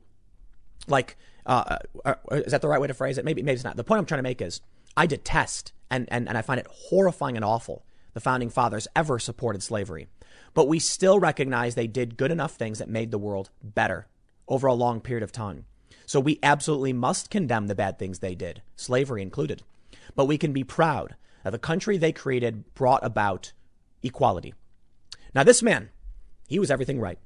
He was an anti-slavery activist, anti-slavery slave catcher militia. Wow, this dude was hardcore. This guy was like, nah, it's wrong. I'm shutting that down. This is the guy they should be cheering for. Now they're decapitating him and dragging him into a lake. So what next? Everything next. The man who was in that store, who was megaphoning, was talking about Jesus needing to be, essentially taken down, saying Jesus was originally Horus, stolen from the Egyptians by white people, white supremacy, and all that stuff. That's what he was saying. And that's what comes next, man. They come into your private home and they burn it down. There is no peace. So long as the pendulum swings, there will not be peace. We need to grab it and stop it. But you have these people saying things like, it's our turn now. That's what they were saying during Occupy Wall Street. So yeah, they'll come into your private condominium and they'll surround your vehicles and they'll throw Molotov cocktails. If you think you will be safe, you're insane. And it's pathetic naivety. I love it. How many comments? So that rant I did, you may have seen it from the Timcast IRL podcast. It's apparently getting picked up now. It's going viral in a certain capacity, I guess. I'm seeing people clip it and post it everywhere. And boy, do I love that reaction when they say, it's a lot easier for him to say, I have a family, blah, blah. Yeah, I get it. I'll bring it up. I know I brought it up in the last video, but I'll bring it up again, man. I don't care, dude. They're going to show up and they're going to go into your private, condo building and they're going to burn it down. Good luck having a place for your kids to live then. But was it worth it bending your knees as they smacked you around and beat the crap out of you? So let's see. I want to get to the point where they talk about, here we go. They say late Tuesday, Democratic State Senator Tim Carpenter was assaulted after taking a cell phone video of protesters. Carpenter posted a video he was recording before being assaulted. Punched, kicked in the head, neck, ribs, Carpenter tweeted. Maybe concussion, socked in the left eye is a little blurry. Sore neck and ribs. 8 to 10 people attacked me. Innocent people are going to get killed. Capitol locked, stuck in office. Stop violence now, please. I feel bad for the guy. I really do. But it's funny because, where are the Democrats to condemn any of this? Oh, now they're coming around because they're beating you up. I know people have said similar things to me. They tried framing my rant as, Tim gets, a flag on his video, and now he's coming out and speaking out about this. You know what, man? Have you watched any of my videos where I've talked about this over and over and over again? Tim's off the fence now. What? I've complained about the censorship nonstop for years. Are you kidding me?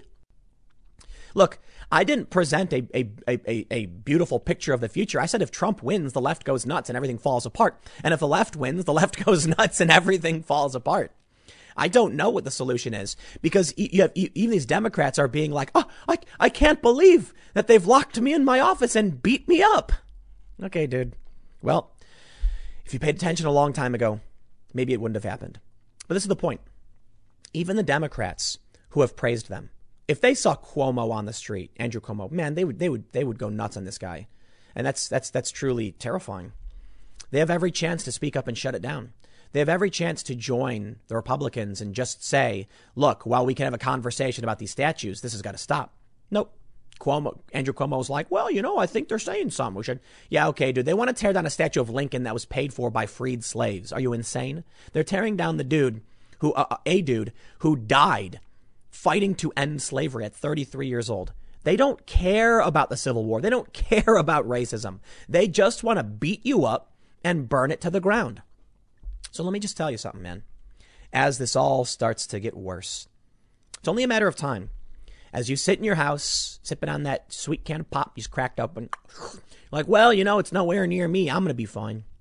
Yeah. Then they show up to your private condo in Madison, which I believe is a Republican city. I could be wrong. And they rampage around. Now, they didn't burn the condo to the ground, but how long until that happens? In New York, there's a video going viral of a dude who took some kind of professional grade firework and threw it through the window of someone's house. How long? They burned down low-income housing that was being built. How long until someone burns your house down? You're going to be sitting in your house, and then you're going to hear the helicopter noise. Then you're going to hear the sirens, and you go, whoa, what's going on? I'm not me. I agree with the protesters.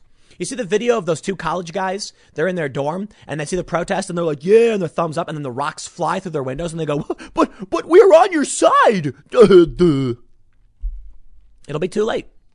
So I have no confidence in these people who are sitting around cheering as it all burns down around them, linking arms and protecting the looters and rioters. And then eventually they turn on you and they beat the crap out of you. Okay, man. Look, I'm assuming the people who are watching this, you get it, right? The people who aren't watching it are the people who aren't going to figure it out. It'll be too late for them. I got some really, really dire, dangerous, and freakish predictions for the future that I usually don't talk about, but I'm really, I'll just say it to put it lightly. As racial identity groups form, and we hear now that I guess there's like I'm not sure the full details. The founder of BET wants an all-black political party, things like this. Do you realize what happens next when you start having identity groups form? Do you think there will never be a white identity group? They've already tried, and of course they will. These people don't understand what they're cheering for and what happens and what side they will find themselves on when it comes down to racial issues. These people are absolutely insane. The best thing we can hope for is the rule of law, civil rights, equality. Maybe it's too late. I got to say, man, when you watch a Democrat get pummeled and beaten and they tear down statues of Union soldiers, maybe it's too late. Or maybe this is the hard wake-up call Democrats may need. I don't think it's enough because they're not paying attention to the news. And the media just feeds them garbage. So what happens in the end?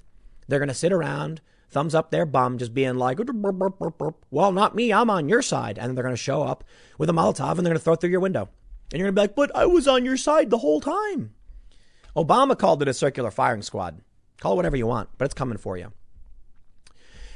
I'll say this, something I brought up in several videos, but you really got to watch the movie The Patriot with Mel Gibson. And I will end with this point. In the beginning of the movie, they are in, I believe it's South Carolina, I could be wrong, but they're having a convention to determine whether or not they will join the Revolutionary War. And the main character, played by Mel Gibson, says he will not vote in support of sending military aid to the revolution. And then when they decide, he said something like, mark my words, this battle will not be fought on the frontier in some far off battlefield. It'll be fought in your homes. Your children will see it with their own eyes. That's what you can expect. This isn't something that goes away.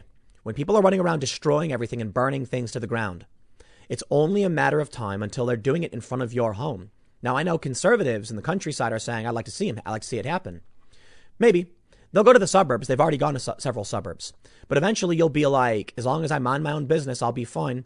And then they'll be at your house with pitchforks saying, we don't know or care. Put a sign in your window, get on your knees and beg. And when you're like, hey, man, I don't have anything to do with this, we'll see how it plays out. Next segment's coming up at 4 p.m. over at timcast.net. Check it out, and I will see you all then. Oregon County issues face mask order that exempts non-white people. Why? Well, because they're concerned that non-white people may face a stigma or bias if they're seen wearing a mask. This is the future you can expect to see as we move forward with this kind of thinking. The left is now adamant that we must have the ability to discriminate based on race, something we long since did away with because we should all be treated equally and we should be together. You see, back in the day, everybody was separate but equal, they argued. And we decided to get rid of that. There were actually riots over it, and it was the progressive left that was rioting for it.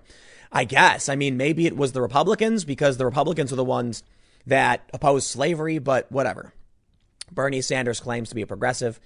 And so we can see now who is trying to do away with these protections. It's certainly the left. It's not just about what's going on in Oregon, but it's about what's happening with Prop 209, something I've brought up quite a bit. And I want to bring this up because I think what we're seeing in Oregon is a good example of what you can expect moving forward as it gets worse. For those that aren't familiar, California voted to repeal their civil rights legislation from 1996. It's a complicated story, and I will break it down for you. But first, let's read the news.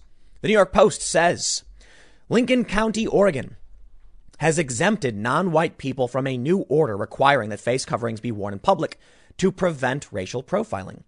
Health officials announced last week residents must wear face coverings in public settings where they may come within 6 feet of another individual who is not from the same household. But people of color do not have to follow the new rule if they have heightened concerns about racial profiling and harassment over wearing the masks, officials said. No person shall intimidate or harass people who do not comply, health officials said. With mask requirements becoming more common, activists have raised concerns that the directives could put non-white people in danger. For many black people, deciding whether or not to wear a bandana in public to protect themselves and others from contracting coronavirus is a lose-lose situation that can result in life-threatening consequences either way. Renika Moore, director of the ACLU's Racial Justice Program, told CNN. Trevor Logan, who is black and said orders to wear face coverings are basically telling people to look dangerous, given racial stereotypes that are out there. This is the larger context of black men fitting the description of a suspect who has a hood on, who has a face covering on, Logan, an economics professor at Ohio State University, told the outlet. It looks like almost every criminal sketch of any garden variety black suspect. Okay. I'm sorry, man. We're talking about public safety and health. We're talking about people getting sick and dying. And now, for some reason, progressive white people want to enact a policy that will result in more black and brown people getting sick and dying. I don't know. I don't know what to tell you, man. You've got overt anti-Semitism coming from the woke left. You've got the repealing of civil rights legislation. And now they're telling black and brown people not to wear masks. Okay. I can only assume that these people are willful or useful idiots for literal white supremacists, because you got to think about what the results of all of this is going to be. When the Black Lives Matter protesters went out, everyone said, you're going to get people sick. And they had been telling us that COVID was more likely to affect black and brown people. Why then would they go out in massive numbers while the overwhelmingly white conservatives were told to stay home? What is happening? I really do think, when they made the move to repeal the California civil rights law, it really did feel like the actual organizers or whatever's going on are white supremacists. They like to use that against other people, saying, you're the white supremacist, not us. But think about the rules they're enacting. Steve King, who was the Republican congressman who was accused of being a white nationalist, lost his primary. The Republicans didn't want it. When I talk to conservatives, they don't bring up my race. In fact, they say we don't want it to be a factor. I like that. But it's the left that is creating policies that negatively impact black and brown people over and over again. So let me just tell you, man, the Democrats are historically the party of racism. Perhaps at some point they figured out that the real solution is, it's a honeypot. No, we're the good guys. Come to us. Let us enact these sweet, sweet policies that will help you. Let me help you, they say. And then they enact a bunch of policies that just hurt over and over and over again, but it works. The amazing thing to me about the Democratic Party, for instance, they're not religious. They sometimes pretend to be, but they're not. And it's interesting that they argue in order to get the black vote, you got to go through the church. But the Republicans are notoriously the religious right. How does that happen? How did they trick people into voting against their own interests? I honestly don't know. They argue the same thing about poor whites who keep voting for rich people and industrialists. You can argue that about Donald Trump, I guess. So it's fine. Throw it both ways. But right now they're telling non-white people they don't got to wear masks. Dude, you're going to get sick. Wear a mask. I do think it's stupid when I see conservatives refuse to wear masks. Like, dude, wear a mask. Look, man, just wear a mask. Okay. It's not the end of the world. I'm seeing all these weird things about people saying like it increases the CO2 blood concentration. And I guess for sure, when I was walking around with a mask, it does get stuffy. So I get it. I think there's a middle ground. When I'm walking around outside by myself, I have my mask pulled down. If I'm entering close quarters, I pull my mask up. We see a lot of people on the left wearing masks outdoors. Nothing makes sense. Everything's political. That's it. The data suggests wear a mask inside, not outside. I'm sure it helps when you're in close quarters. You can be by yourself and not wear a mask, but conservatives got criticized for walking by themselves and not wearing masks. Whatever. This is insane. I bring you now to repeal Prop 209. And the difficulties in trying to explain to people that the left is introducing overtly racist policies or trying to bring them back. And 209 is the perfect example. Take a look at the first story from EdSource. California universities prepare for affirmative action. OC Register talks about not repealing it, general. Ballotopedia, affirmative action initiative. That's what it's called. UC Regents back repealing, 209, restoring affirmative action. It's all about restoring affirmative action. Every single story. From CNN, whatever, you read it and they say restoring affirmative action. You see the title? Repeal Prop 209 Affirmative Action Amendment. When I try talking to my friends about this, they say, but don't you like affirmative action, Tim? I say, I'm not talking about affirmative action. I'm talking about repealing civil rights provisions that will be a detriment to black and brown people. And they say, but affirmative action helps. And I'm like, What are you talking about? The bill has no text related to affirmative action. Stop making that up. You are literally making it up. And they go, but it says affirmative action in the title. Did you read the bill? No, they didn't. The bill says the measure would repeal Section 31 of Article 1 of the California Constitution. The following struck through text would be repealed. All it does.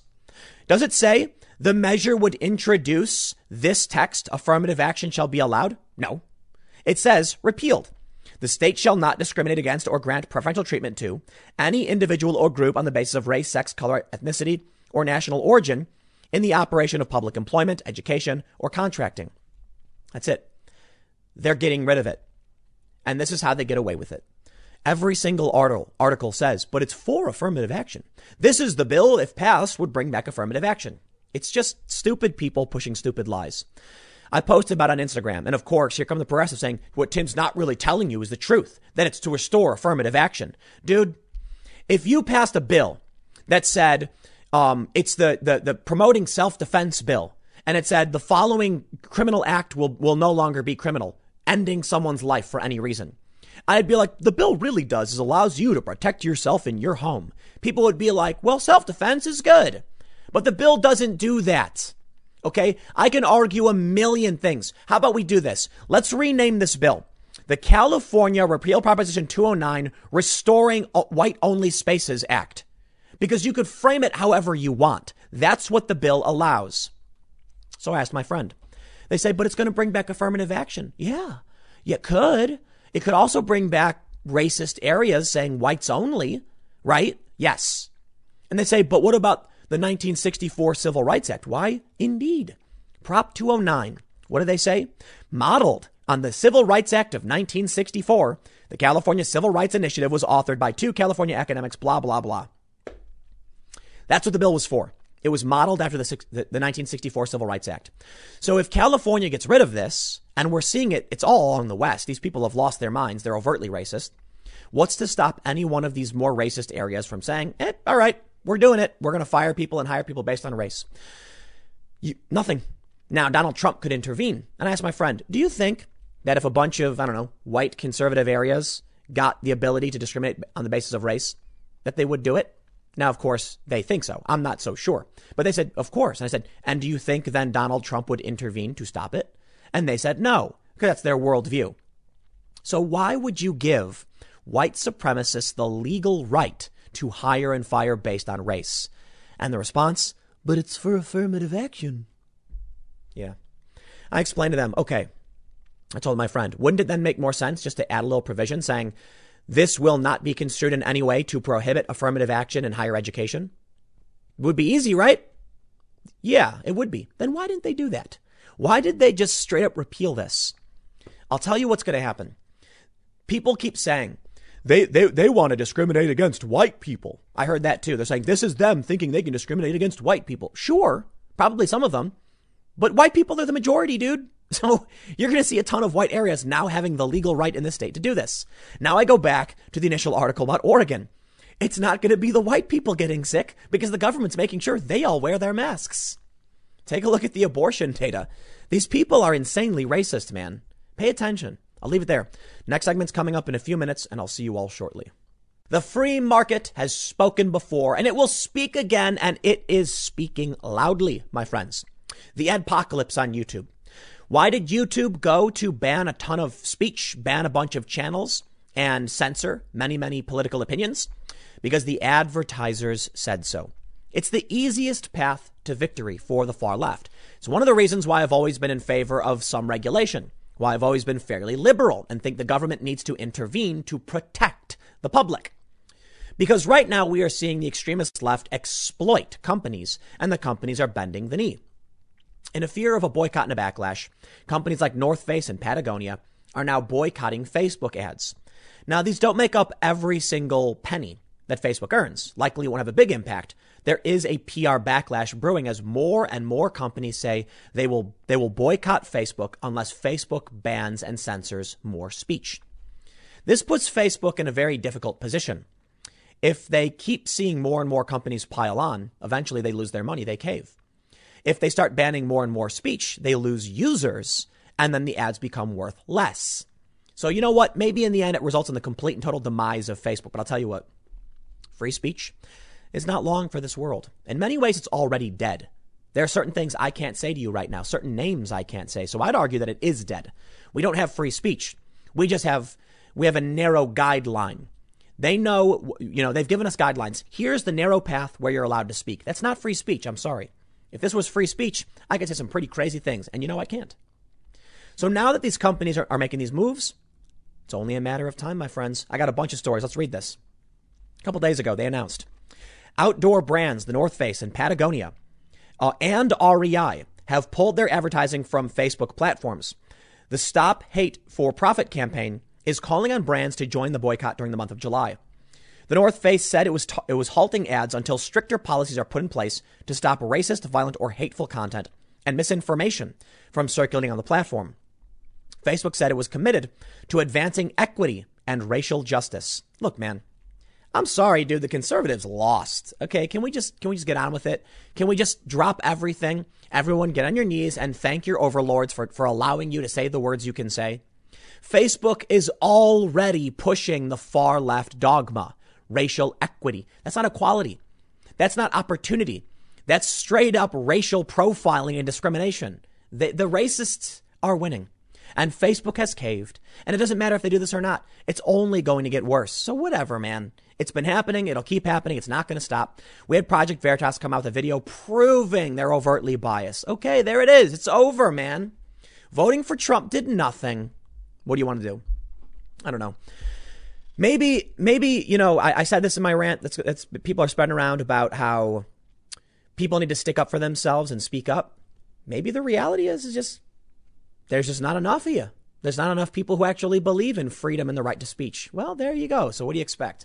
Most people don't care if they get censored, and the activists are controlling the corporation. So the time for taking action, I think, was a long time ago.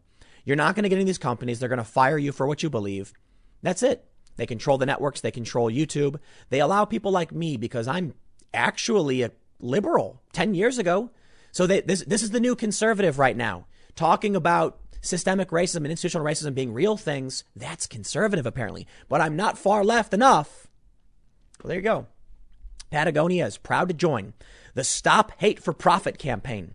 We will pull all ads on Facebook and Instagram effective immediately through at least the end of July, pending meaningful action and from the social media giant. What do they want them to do? What is Facebook going to do? Joseph Evans, head of tech at Enders Analysis, said Facebook was trying to both avoid further regulation from the U.S. government and maintain ad revenue. Facebook can weather a boycott by large companies better than any other media organization out there, as so much of its revenue comes from smaller advertisers who are unlikely to band together to make political demands. However, right now, lots of those small advertisers are under pressure due to COVID-19. What I expect to see is Facebook trying to walk a tightrope, interpreting its existing guidelines slightly more strictly, erring more on the side of taking down hate speech, but without much in the way of explicit policy changes that could provoke punitive regulations or get Mark Zuckerberg dragged before another Senate committee. Republicans have no teeth and will do nothing. They haven't before, they won't now, and they're on the verge of losing everything. The polls say Trump is on the way out. Whether you believe it or not, you got to fight. Okay? Trump might win. You might think so. I'm not so sure. And then what happens? When the Democrats get in, they'll regulate Facebook. Facebook loses no matter what they do. Bend the knee, Facebook. And then what happens is Facebook gets regulated heavily. They then can wash their hands and say, we can't do anything about it. The regulators have come in. So that's the real fight. Who gets to throw the first regulation stone? Republicans could have done it. They didn't do it. And now, this is what you get. Facebook and Twitter are overtly biased. So is YouTube. And they're going to purge conservative voices and opinions. And I'll tell you what, in 2 or 3 years, everyone's going to be singing the praises of diversity and equity. They're going to be bending over backwards, talking about how it's a good thing that there's racial discrimination in this country, like they're already doing in Oregon and California. And that's it. You won't hear any alternative opinions on any platform. Twitter will have banned everybody. You might say, but Tim, there's certainly alternative platforms that have very small user bases, perhaps. But they'll be smaller niche sites. I'm sorry, man. We are seeing the progressives defeat the Democratic establishment. This is the trend. Maybe things will change and maybe this is wrong. But I'll tell you what. If you are concerned that these things are happening and you are losing, then you need to stand up and actually go and do something. I don't know who you're going to vote for. This is funny because it's not a partisan opinion. Do I think there's any Republicans you could vote for? No, I really don't. Not a single Republican will do anything about this. You can be mad at me all you want. Say whatever you want. But come on. Lindsey Graham. What does that guy do? The Republicans have literally done and said nothing. Tom Cotton's come out and said a few things. That's cool. Rand Paul has said some things. I can respect that. Ted Cruz, Josh Hawley, Matt Gaetz, they've talked about this. But where are we at? Has anything really been done? Have the Republicans done anything to defend your right to expression on the internet? No. And they're not going to. So I'm not telling, I can't tell you. I guess you can go vote. I guess you can demand they stand up. Sure. I don't think this, it's, you know what, man? This is the funny thing about me. People say like Tim Pool's on the fence and all that. You want to know why? Because it doesn't matter who you vote for. You get a boot in the face either way. That's why I didn't vote in 2016. You think I don't care about what has Trump done? Okay. The economy was great. I can respect that. But what has Trump done in terms of actually passing things that have protected free speech? I know he's the president. It's the executive branch. He can't really do that much. He did the executive order. Fine, I guess. The point I'm trying to make is not so much about what Trump can do. It's that people thought voting for Trump was going to solve this. No, it wasn't. It made everything worse because these people hate Trump and they started screeching at the top of their lungs, heads on fire, because Trump got elected.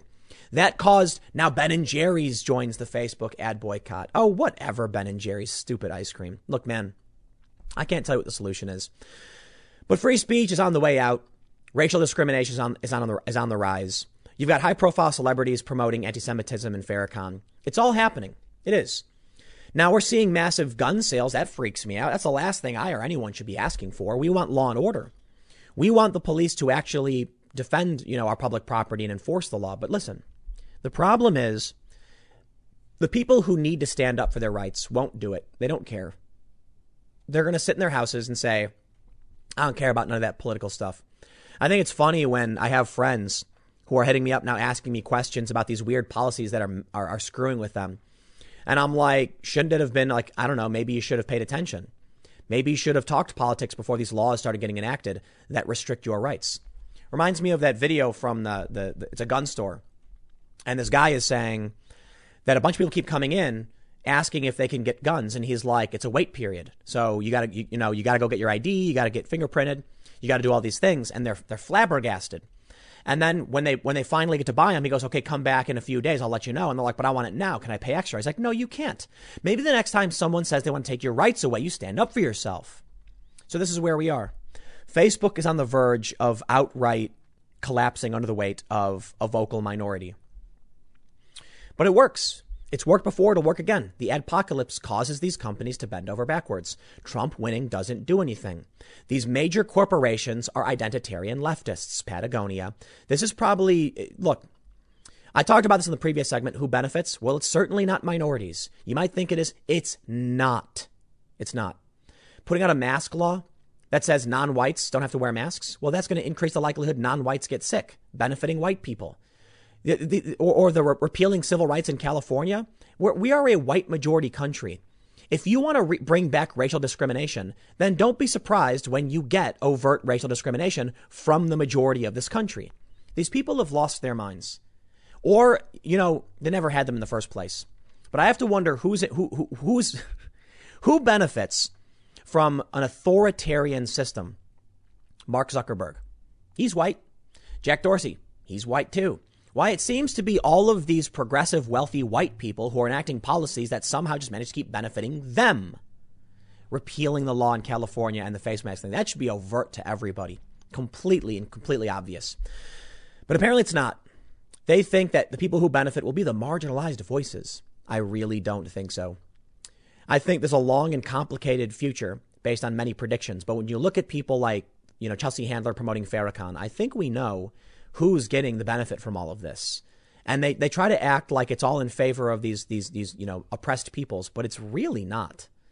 At least I don't think so. Now, will Facebook bend the knee? That's the big question. They already censor conservatives overtly, and Project Veritas exposed that. So does it even really matter if there's a boycott? You're just giving Facebook an excuse to do exactly what they wanted to do already. I'll leave it there. I got one more segment coming up in a few minutes, and I will see you all shortly. As I often say, get woke, go broke, while fun is not an absolute. It is not law. It just is kind of a tendency. There are many stories where somebody tried to get woke and then they went broke. But perhaps this has more to do with them not understanding wokeness and just doing it wrong, as opposed to actually just making something that is woke and it's succeeding.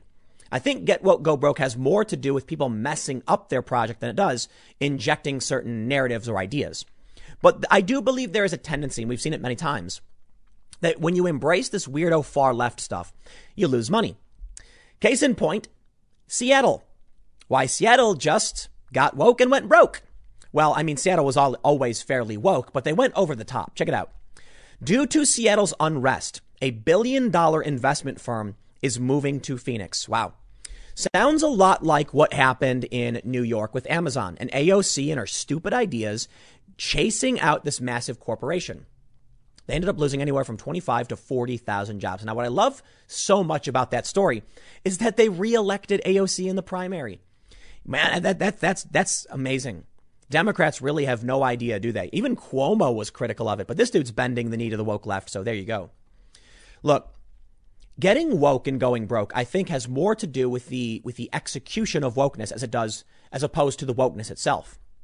So that's why I think you'll see many examples of getting woke working and many examples of getting woke not working. So a good example, one of my favorites, is the Into the Spider-Verse movie, where Miles Morales is the main character. You had a diverse cast, Japanese, Afro-Cuban, etc. And it was a perspective from a young, inner city kid, son of a cop, and his uncle was a criminal. I thought it was interesting. I thought it was done really, really well. The older Spider-Man guy who helps him out, middle-aged white guy. Diversity was in this film. People of different colors working together. It wasn't jammed down your throat. It wasn't preachy. It was just good characters. It was their perspectives. And that's how you do woke in the right way. I love it. I absolutely do. The problem with all this social justice stuff is when it's done the wrong way, like CHOP. We don't need to abolish police. We just need police reform as a right way to go about solving these problems. They're not doing it the right way. But because the left doesn't know where the line is, they go insane. And you get 4 shootings in 3 days, and then you lose $1 billion firm. So yes, when you get woke, you tend to go broke. Maybe that's the way to solve the problem. Absolute power tends to corrupt, and absolute power tends to corrupt absolutely. The tends is the important word. Get woke, you'll tend to go broke, right? Here's the story from My Northwest. Coronavirus pandemic or not, an investment advisory company is leaving the cultural unrest in Seattle and moving its headquarters to Phoenix's Camelback Corridor. They said specifically, the unrest that has taken place in the city of Seattle, there is not a downtown business community today. Smead Capital Management President and CEO Cole Smead told KTAR News 92.3. Smead said that although taxes in Seattle are lower, candidate recruitment is harder and the cost of living in the city is more expensive than Phoenix. We're hearing rumors of 40-story buildings that will be only 20% occupied by October. My biggest concern for Seattle was what the business community is going to come back to and what kind of businesses are going to come back for customers. He found that Metro Phoenix offers a better quality of life. My colleagues can pick the socioeconomic rung of life that they want, live their lives, build their households, and have a family if they'd like. Where we're coming from just wasn't like that. Smead added his employees will take precautions to protect themselves from COVID-19. As of May 31st, the firm managed approximately $1.58 billion. Congratulations, Mayor Jenny Durkan. Not only have you now presided over 4 shootings in 3 days for your summer of love, but you've lost a $1.5 billion firm because you've decimated your own city. Okay. Decimated's a bit strong. The city exists. I'm sure they'll get by. But like New York, these woke policies result in just destruction and damage. And New York City really needed those jobs. They really did, because that was a lot of tax revenue. Let me explain it to you, huh? First of all, setting up a headquarters there means they're going to be spending a lot in tax money. They're going to be spending a lot of money that will be paid in taxes. When they pay their employees, they have to pay an employment tax, which is like around 10% or so for each of the employees. So much money would have gone into the New York City economy they could have used to fix their infrastructure. But thanks to progressives like AOC, hey, you get woke, you go broke. Hey, New York, you had your chance to vote for a moderate centrist like Michelle Crusoe-Cabrera, but they didn't want her. So be it. What's funny is the systems have become so large, I don't think they understand why things are broken. So they see AOC whisper sweet nothings in their ear, and they accept it as the true way to solve the problems. They wonder, why is it our trains aren't working? And AOC says, if you vote for me, I'll fix the train. And they're like, okay, vote for her. She'll fix the train. There's no money to fix the train. Hey, nobody's going to go and fix the train. It's so easy to win an election whispering sweet nothings into people's ears, and that's why it keeps happening. And now you have Seattle. You have this mayor who's like, we don't want the police involved in this. Dude, it's 200 people. Okay, it's 200 people down there. All right, get the cops, tell them it's time to go, and just make sure you don't have the cops firing tear gas at people. Just have them walk through and arrest people. It's that simple. You see, New York doesn't use tear gas for the most part. They do. I think they do pepper spray for sure. So it's a colloquial thing. But they don't have the canisters of CS smoke, the irritants. They just march through, they wrap people up, they put them on a bus, and they arrest all of them. You can complain about it, but if people are breaking the law, it's better than tear gassing them, right? Well, the mayor could have done this, but she chose not to. Now several people have been shot, and now you're losing business. But it's worse than that. I love this story right here from Seattle Times. From June 24th, today, they say, virus pummels commercial real estate, could end long boom. It's the virus. It's the virus, you say. Okay, you know what? The virus pummels commercial real estate. I'm going to stop you right there. Okay, I will agree for the most part. That makes a lot of sense. But could it be, I don't know, something else happening in your city that is contributing to this? The long fall? Look, to be fair, yes. The coronavirus has shut down a lot of businesses, but the governor still has the opportunity to reopen things, and they don't want to do it. And now we're seeing that all of the narratives about coronavirus has reemerged. Look, they're doing the quarantine again. New York cops will stop cars with out-of-state plates and impose fines of up to $10,000 on anyone who doesn't stick to a 14-day quarantine arriving in tri-state area from coronavirus hotspots. Well, there you go. It's back, baby. COVID's back. Look, whatever. At this point, you had all of these people protest, and at first they started saying it was resulting in an uptick, and now they're making excuses to say that it wasn't. I'm just so sick of the hypocrisy. I don't care. I just really, really don't care. But let me tell you something. While the virus is playing a role, we now know that so is the unrest. How could anyone expect to run a business when you have people roaming the streets, smashing windows, regardless of who it is or what their business is? They don't care. So when I see commercial real estate plummeting in Seattle, I roll my eyes. I say, you know what, man? Many Republican areas have remained partially opened. And what's the news been? An uptick in cases? Hospitals are back to elective surgeries, man. I don't know what you guys are talking about. We know the death rate now is 0.25%. Very it's a bad flu at this point. So what do you want me to say? Am I supposed to get outraged again? I think we pretty much weathered the storm and things are returning to normal. Where are the businesses? Well, you destroyed them. You completely destroyed them. What this management firm said is they don't know what the industry will return, the business community will return to. And I think it's fair. The quality of life is going to be awful. The infrastructure costs are going to be static, but the people who have the tax money to pay for them will be gone. When this company leaves and the tax money they generate leave, the cost of all of the infrastructure of roads, of electricity, of the electrical infrastructure, phone infrastructure, it remains the same. You know what this means? It means the cost goes up per person who lives in this city. So here's what I think you'll see. As things continue to get worse in New York and Seattle, and you don't have a strong, responsible personality to tell people, listen, to fix these problems, it may actually feel like it's getting bad. We may need to cut taxes in certain areas, raise taxes in certain areas. We may need more law and order and more people. We may need these jobs from Amazon. And these may be things that are a net negative in some ways. They will slowly heal and be a net benefit. You don't get that. Instead, what do you get? AOC drives out Amazon through protest. And yes, she led those protests. And then when everyone's complaining about how bad things are and there was a real solution, she will just say something nonsensical, as they will in Seattle. People are going to now start protesting because things are getting worse in Seattle. Why is my water bill going up? Why do I have to pay more in taxes? Why are the parking meters going up? And they'll say, because we have to pay the costs for them. They'll try and keep the costs down. Then public sector employees will start getting angry, saying, I need a raise. You can't cut my pay. I need more money. Then the left will protest again, saying austerity measures are not acceptable. You can't have your cake and eat it too. Pay more in taxes or stop paying public sector employees and fixing infrastructure. And that's when the collapse happens. You need growth. You need people coming in and spending money to maintain the system. And you're driving them away. And when they're all driven away, Seattle will become like Detroit.